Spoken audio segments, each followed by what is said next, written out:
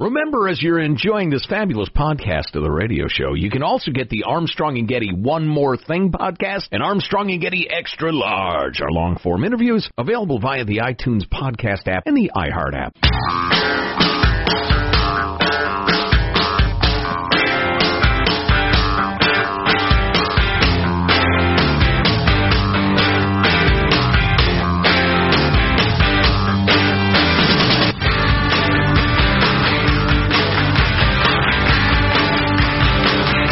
Schultz, running for president, former CEO of Starbucks, comes under verbal attack at an appearance last night. We'll have that for you in moments. It's shocking. It's not for the children. Well, the heckler was voicing the concern of millions. True.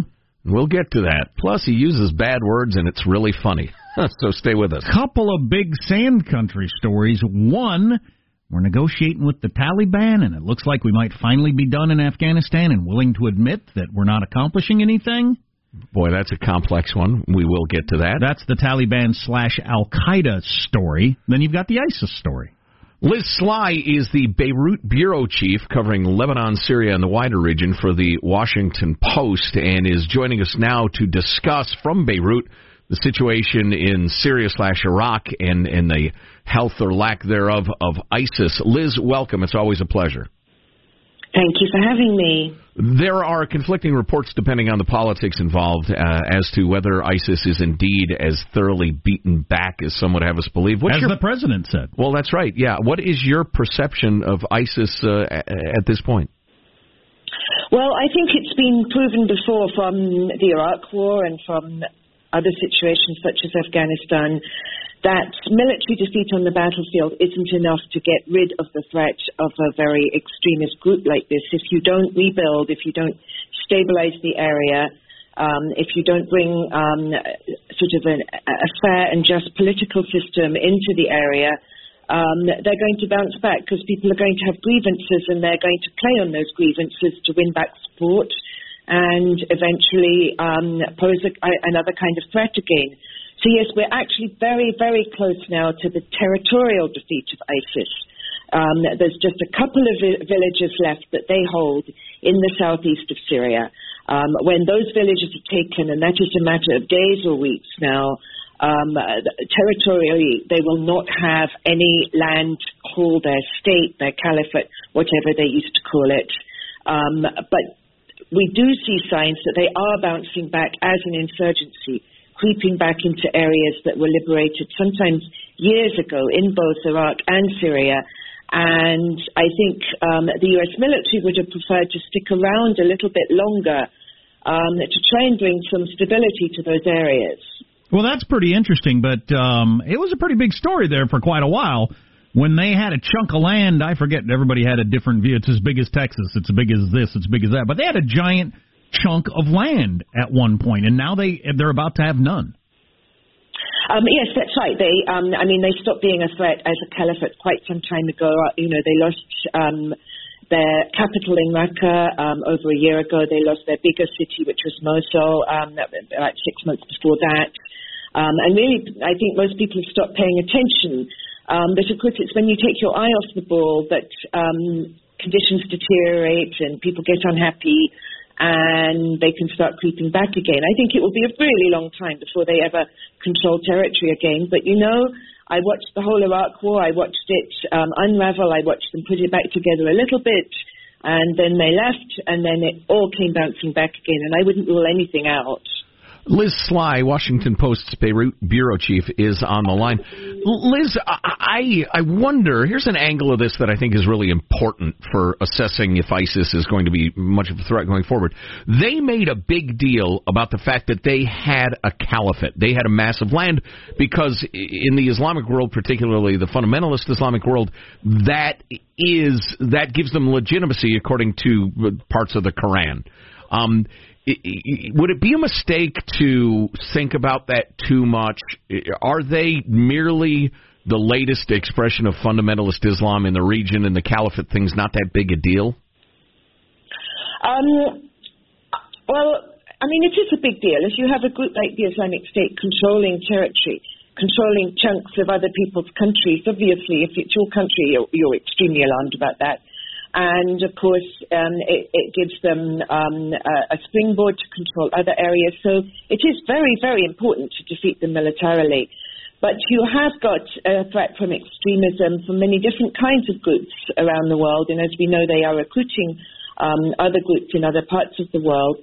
And there's definitely something much more fundamental at play. I mean, you have to deal with the fundamental injustices that cause the kind of grievances that cause people to adopt a very extreme point of view and take up arms to pursue it. And there you're talking about a whole range of things such as social justice, poor governments, poverty, inequality, and in certain parts of the world where these groups have taken hold, unless you address these bigger issues, they're always going to be appealing to a segment of the population. Very well said. Liz Sly of the Washington Post, covering Lebanon, Syria, the wider region. Liz, we appreciate your time very much. Thank you. Thank you. Bye-bye. Bye-bye. Well, there you have it. I thought that was beautifully summed up. Yeah, ISIS is on the ropes, absolutely, but the ideology is still around. And if not them, somebody else will come and, And we can bomb them from the air. We don't need our troops there. I agree with President Trump. Okay. well summarized. Well, Howard Schultz, you got your big splashy debut on 60 Minutes Sunday night, your puff piece from Scott Pelley. Puff piece? That's prejudicial. You're the mainstream media. Welcome to the hard knocks of being at a New York bookstore. And I wanted to clarify the word independent, which I view merely as a designation on the ballot. Don't help elect Trump, you egotistical billionaire. Oh, a-hole. That's not necessary. I actually think you weakened your point with the a-hole bomb. Don't you? Yeah, because it gets bleeped. If he'd come up with a better dismissive term that wouldn't get bleeped. What if he just went with, you're going to help Trump get elected, you egotistical billionaire? He's not interested in making a point. He's interested in expressing a feeling. And if you leave that word out at the end, that's a different feeling. In defense of a-hole, positive Sean. He was certainly expressing a feeling or a thought that many on the left have. And it's the problem that happens anytime anybody wants to run third party. The other side likes the idea because they think it's going to help their guy get elected. Nobody thinks the third-party person actually has a chance. Right. How about dipstick, Sean? What do you think of that? How about, you're going to get Trump elected, you egotistical billionaire dipstick? I think that would have been pretty good.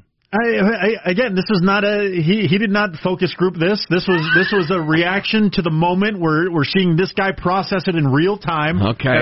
That was beautiful. How about a bean jockey or some sort of coffee shop? Bean jockey? What? Keep working on that one. And your coffee's overpriced. I can make it at home for a nickel. Anywho. Wow, that's jazzy, though. I love that sort of stuff in politics. We need more of that and less droning. Isn't that going to be his biggest problem? Oh, yes, clearly.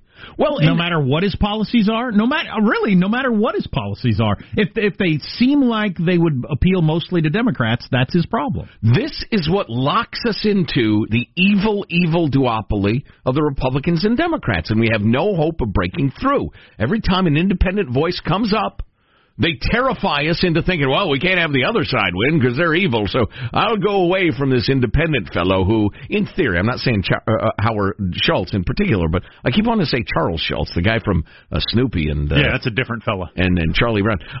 But even if this guy, Schultz, was just a paragon of everything we love about America, they would terrify us into not voting for him, and they have the benefit of being right. The odds are overwhelming.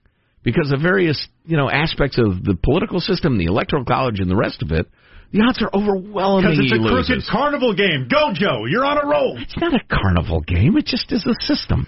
So they're right, and we're getting screwed. Whether you're Ralph Nader, Ross Perot, or Eugene Debs running as a socialist, and I think getting 5% way back in the day of Warren Harding, it usually helps somebody else get elected. Often, the furthest person from that third-party person's, this is a complicated sentence, often the person that gets elected is the furthest politically away from that third-party run. Just because of the way it works. Yeah, well, right, yeah, sure. So, well, to go back to the Starbucks thing, you got two people on Team Latte, more or less, and one person way the hell out there in espresso land, espresso's probably going to win. But if I want to live in espresso land. If I'm a centrist, which is what he is trying to angle himself at, either one of the people who gets elected on either side of the extreme is equally as far away from where I am policy-wise. Yeah, maybe. There's a lot of independents out there. There's a lot of people and the parties have incredibly low ratings. Right. Both parties have really low ratings. Yeah, right. Nobody's happy, but nobody's willing to try a new party. Wasn't Trump practically an independent? No. Yeah. No. Yeah. Yes and no, because he still had the Republican Party apparatus behind him. Somewhat he forced them. Nervously. He forced them into going along with him. Yes, but he still had it. Yeah. He still had that exoskeleton, if you will. He, quote-unquote, played the game. His ideas and policies were certainly not traditionally Republican, but he was able to get into that mechanism and use it to his advantage. Yeah, boy, I'd love to see an independent person elected someday just because of the punch in the mouth it would give to the lying fake politicians. I don't care if you're I don't care where you are politically. Man, you're getting jobbed by politicians all the time, and I would just like to see them metaphorically punched in the mouth. I don't punch their mouths either. What'd that little thing do? But because I abhor violence, but I just want to see it shaken up. He was on the early show today expounding on a couple of things. I'd like to hear what Howard Schultz has to say, him and his cartoon dog, about the death. And final talk, because I want to get this in. Shout out to my homies in Chicagoland. Try not to get frostbite. The Arctic blast, the Arctic vortex, like all-time record cold. Just horrifying, death-dealing, hide, run-for-your-life cold in the Midwest. Be careful. Going to have all-time record betting on the Super Bowl this weekend for a number of reasons. That, among other things, coming up on the Armstrong and Getty Show. Armstrong and Getty. The conscience of the nation.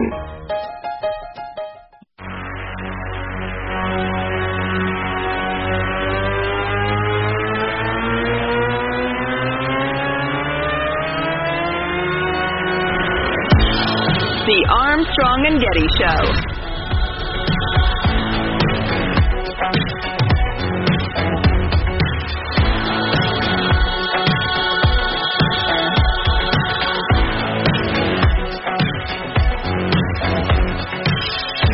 The big idea is very simple: to unite the country, for us to come together, to do everything we can to realize that the promise of America is for everyone. But every politician is going to say that. Yeah, but no politician on the Republican and Democratic side can do it because both parties are involved every single day in revenge politics.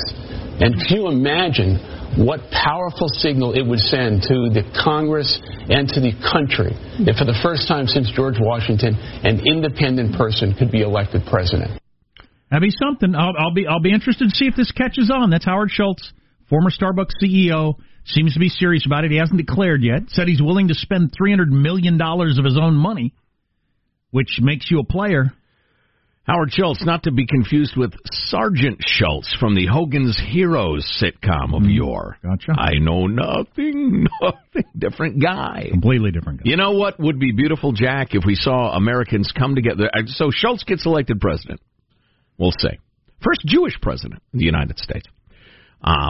Which came up on 60 Minutes. But anyway, he gets elected president, and then we see Republicans and Democrats coming together in D.C., working together, arm in arm, dropping their old animosities to make sure that this guy accomplishes absolutely nothing and is not reelected so they can throw him out and get back to their duopoly. Similar to Macron in France. Exactly.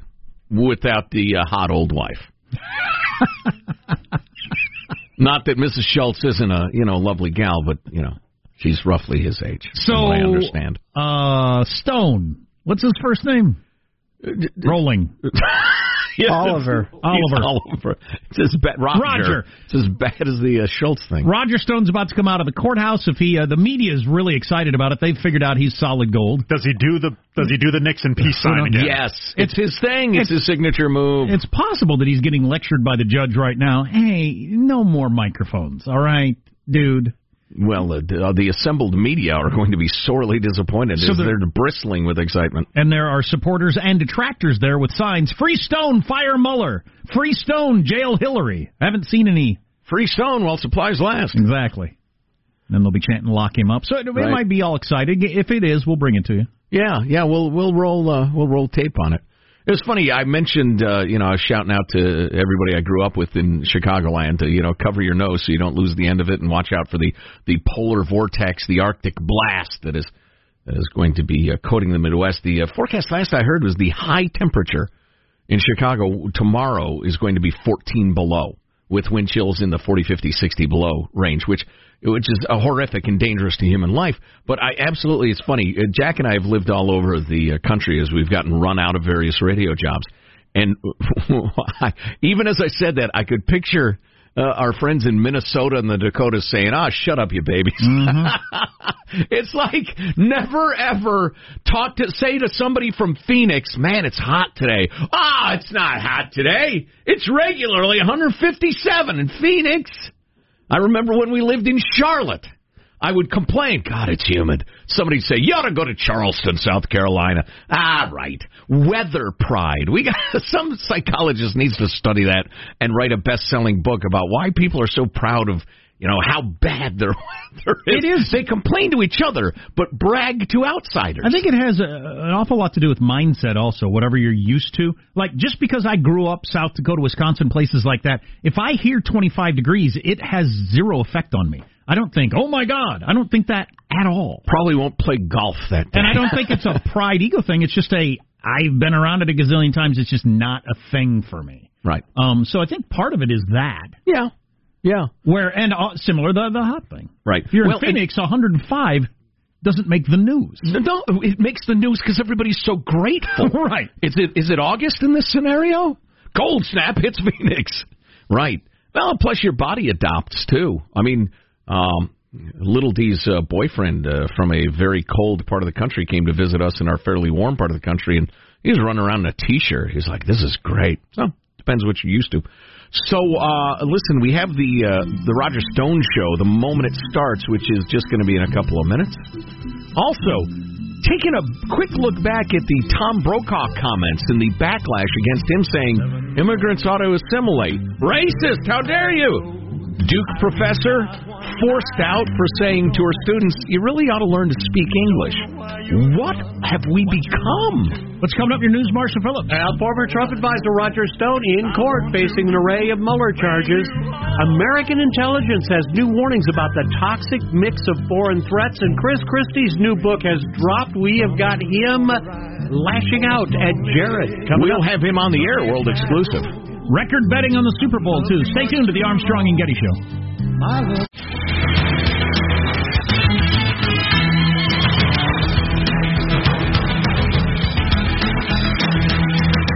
Expecting $6 billion to be bet on the Super Bowl this weekend, which would be a record. Part of it because last year there was one state where it was legal to gamble. Now they've added, a dozen more, I think, where it is legal to gamble. Of all the betting last year, around $5 billion, what percentage of it was illegal? 97%. Well, it's good to see that the laws against gambling are working. Well, right. So I guess that's why in a lot of states they decided, look, it's happening anyway. How about we get our chunk of it or whatever? Every year I just bet $50,000 on the outcome.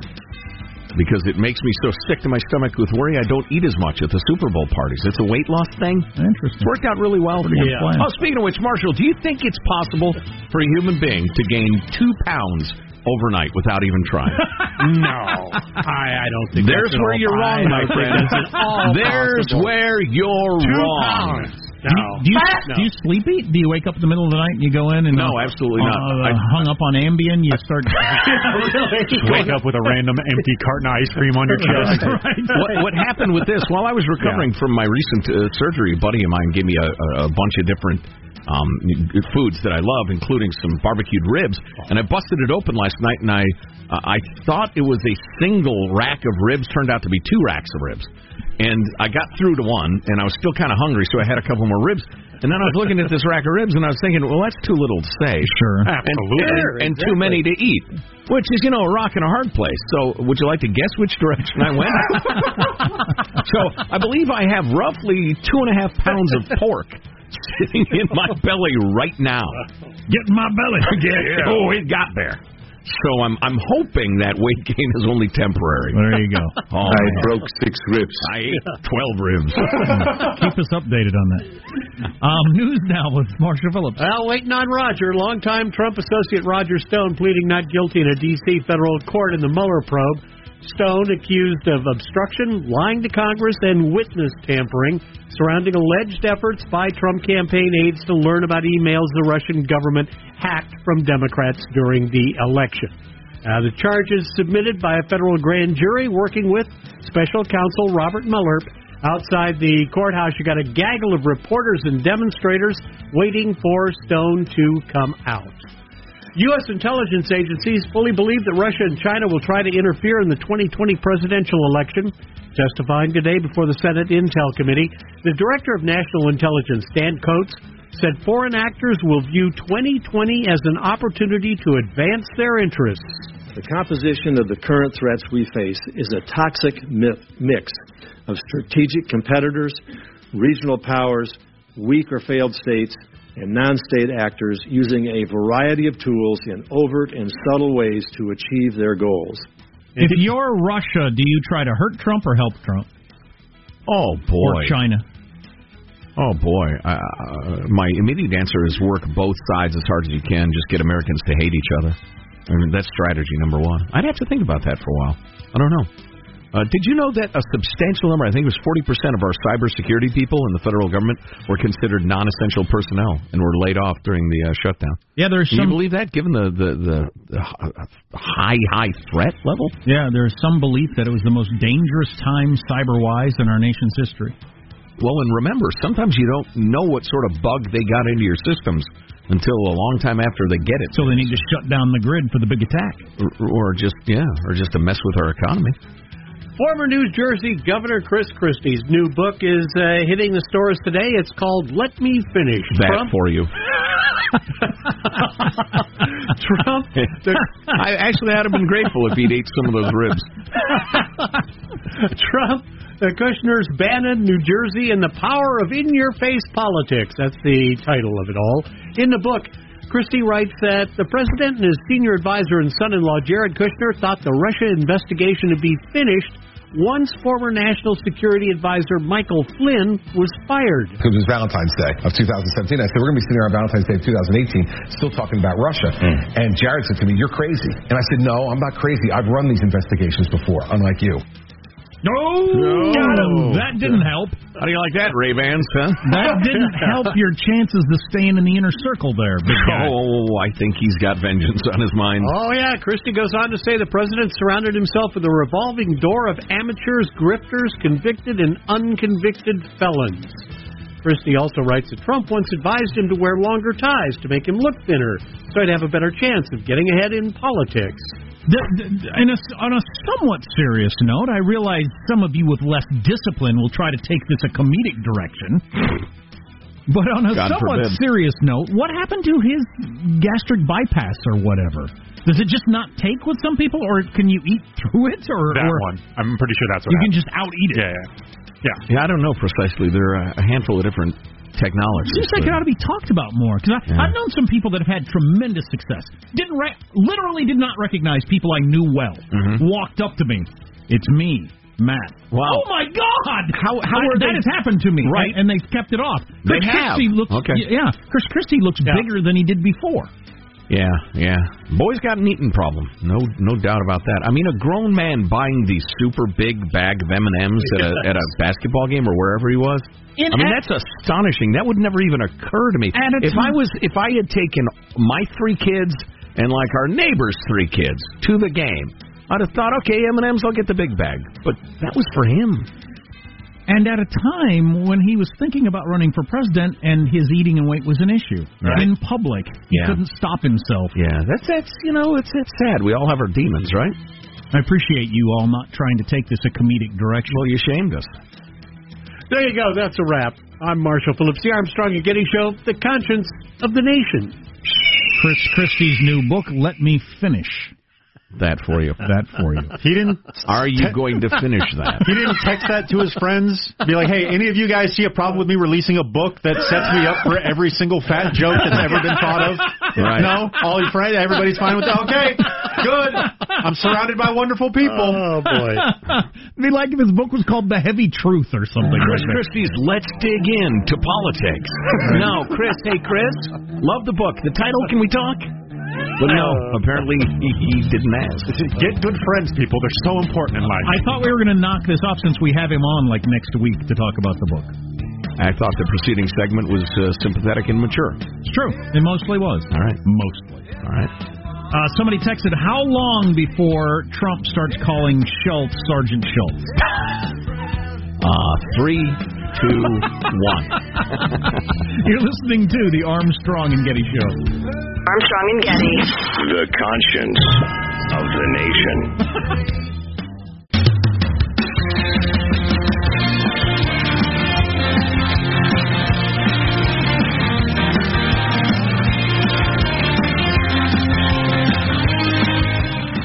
The Armstrong and Getty Show.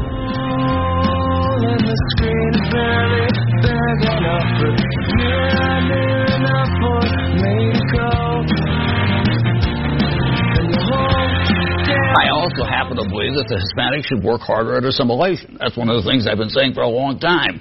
You know, that they ought not to be just codified in their communities, but make sure that all of their kids are learning to speak English and that they feel comfortable in the communities, and that's going to take outreach on both sides, frankly. Stone him! Seems a little extreme. Tom Brokaw saying immigrants should assimilate. Backlash. He's been forced to tearfully apologize for suggesting such a horrifying thing. The very people who would remind us over and over again in mind-numbing and mindless fashion that we're a nation of immigrants, ignoring the fact that assimilation was always part of that equation, not to mention proof that you can support yourself, but putting that aside. Tom said that the National Association of Hispanic Journalists said, assimilation is denying one culture for the other. Hispanics are no less American for embracing their country of origin or that of their ancestors. Being bicultural and bilingual is a strength in an increasingly multi-ethnic, multilingual society. I would suggest that being bilingual is great. Sure, that's super. fantastic. Tom Brokaw wasn't talking about being bilingual. He was talking about not being monolingual and your only language not being English. But it doesn't matter if you can get him on his heels with the big R, the word racism looming over the discussion. You win automatically. The reason to manage in a whole bunch of industries you have to be able to speak Spanish is not because everybody's bilingual. Right, clearly. Yeah, good point. The other thing that I found interesting was in reading about some of the backlash, a number of people are saying, you know, there are Mexican Americans, second generation, that identify more with Mexico than America, and they've been awakened to their true identity by all this discussion. So congratulations, identity politics people. You are now tearing this country apart. People who are perfectly happy and proud to be Americans of whatever heritage are now thinking, yeah, I'm not an American at all. I'm a Mexican, or I'm a, Frenchman or whatever. And we're losing the unity. E pluribus unum, forget it. Out of many, one, no. Out of many, many. E pluribus pluribus. One more comment. Panelist on a talk show. It was actually the same panel that Brokaw was on. Yamiche Elcinder of PBS said, I grew up in Miami where people speak Spanish, but their kids speak English. And the idea that we think Americans can only speak English, as if Spanish and other languages wasn't always a part of America, is in some ways troubling. Of course, Tom Brokaw didn't say that. But congratulations on beating the crap out of that straw man you set up. So why'd you hand this to me, Sean? Because it's provocative? Who is this person? Nobody of note. That's okay. With the algorithms. I don't follow this person, but it found its way into my feed. But it's an example of the way out there arguments. I'll read it anyway, because you'll either cheer or scream. And that's our goal every day, right? To make people cheer and scream. Why do white folks think they have the right to validate and accept the apology of someone who harmed and offended people of color? Just sit there and be quiet while Latin people decide how Brokaw should be held accountable for his racist and xenophobic comments. And that is a ridiculous and horrifying way to look at humanity. That was in Justice can only be administered by people of the same color. To Joe Scarborough pointing out, hey, Tom Brokaw did a lot of good reporting on civil rights and talking about his full resume of career as a journalist. Right. And this person says, how does Joe Scarborough think he can jump into this? Exactly. Wow. Tell that to the mob as they're dragging you out of your home at the behest of Chairman Mao. He did a lot of good work. It is pretty troubling that saying out loud, you need to learn to speak English, will get you in trouble. Assistant professor at Duke University has stepped down as graduate studies administrator after telling students to use English 100% of the time while on campus or in professional settings. Megan Lee Neely, an assistant professor of biostatistics, which is a field of study, apparently. Biostatistics? She was forced out. She warned first and second grade graduate students, first and second year, I should say, not second grade graduate students. They don't have graduate school in second grade. Well, I guess they do. It's called third grade.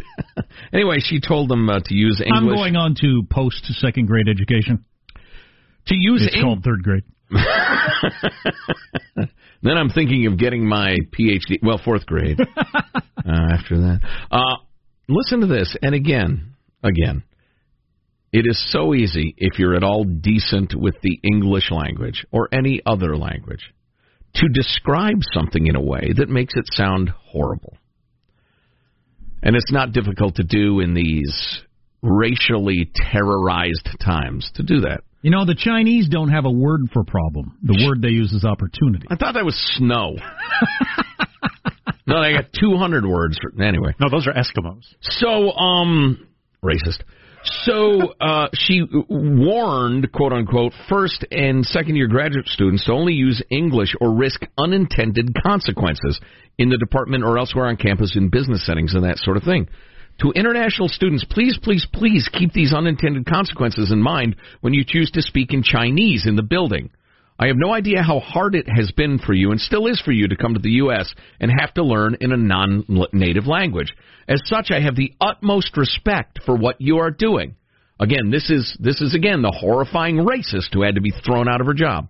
That being said, I encourage you to commit to using English 100% of the time when you are in this building or any other professional building, et cetera, et cetera. And that advice on getting ahead is deemed so horrifying she can no longer work. She has to be forced out of her job. She has apologized and resigned and the rest of it. Listen, I tell you what, I hate to even say this because people are going to be freaked out and bummed out. The idea of the United States as a coherent people from 1,000 backgrounds, but that agree on a set of principles: love of country, the Constitution, freedom of speech, many ethnicities, but a culture formed around liberty. I think it's going away because, particularly in this age of ethnic rage, where being the victim is so important, having status, the idea of our greatest strength is unity. Not diversity. Diversity is interesting. It's great. But our greatest strength is unity. But there's decreasing numbers of people who are advocating that idea. And I think we're moving toward, we'll be a land mass with a pretty good economy and people will live here. But it'll be more like a globalist something or other than a coherent nation. Got a couple of Chris Christie texts. Our text line is 415-295-KFTC. First text is Chris Christie got the gastric band. No, the lap band. Yes. Have you seen the lap band? The gastric band and lap band toured together in the 1990s. Gastric bypass. Yes. He got the lap band, which has a new guitar player. Right. The last one choked on his own vomit. Right. And this new one is great. Yep. But the lap band, I guess you still can gain your weight, and it happens to some people. The gastric bypass. So those are two separate, I guess. Thing. Okay. And like I said, there are a handful of technologies you can get. And this person, they say they got the bypass and lost 150 pounds a long time ago and have kept it off. Wow. But why? So why would Chris Christie choose the other one? Is it a health thing? Might be safer. I know some of those operations you can get, and I'm not going to name them because I don't know that much about it, but some of them have a lot of complications and side effects and are, among operations, fairly dangerous. Oof. And people get them because they're desperate, because being morbidly obese is incredibly dangerous. Also, this text, Chris Christie's next book is The Proof is in the Pudding, Pudding. Not helping. No. That is disrespectful. It's not funny at all. Childish? Thank you, Michael. It's definitely childish. Yeah, and I don't appreciate it. So, man, I have so many things I'd like to get to this hour, but... You made somebody weep with your little speech there. So. I did? Yeah, apparently. That's, okay. All right, that's nice, I guess. I don't intend to Was make that your people goal? cry.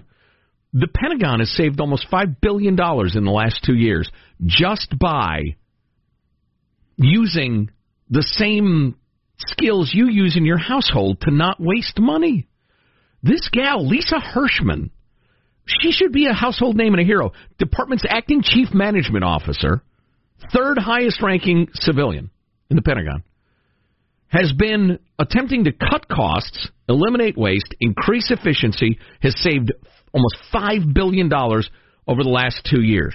Wow, they ought to get a statue built to them. Oh, yeah. At the cost of $200 million. Exactly. Lisa Hirschman is her name. Reform doesn't happen overnight, she said.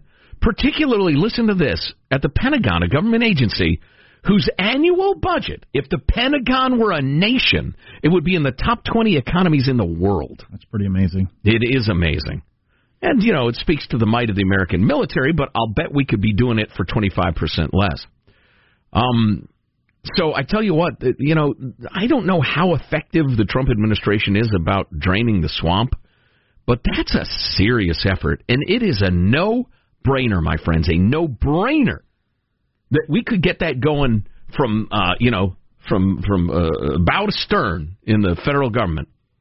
Somebody in every major department with a staff spends all day long trying to figure out how to save money. We could save tens of billions, hundreds of billions of dollars. But budget is turf, and bureaucrats never give up turf. Well, our economy lost many billions of dollars due to the shutdown. No, it didn't. Was the talking point all day long in a lot of news outlets. I'm calling bull caca on that notion. Money that will never come back, which when I heard that, I thought, how does that even make economic sense? Yeah, I know. Yeah, we'll try to knock that one down at some point. You will? Will you make people cry with that speech? I don't know. Is that your goal every day? People are awfully emotional today. People you can make cry. It'll be okay. Come here, let me give you a hug. That reminds me. I made a mistake. Got my son made fun of at school around that sort of topic. Stay tuned to the Armstrong and Getty Show.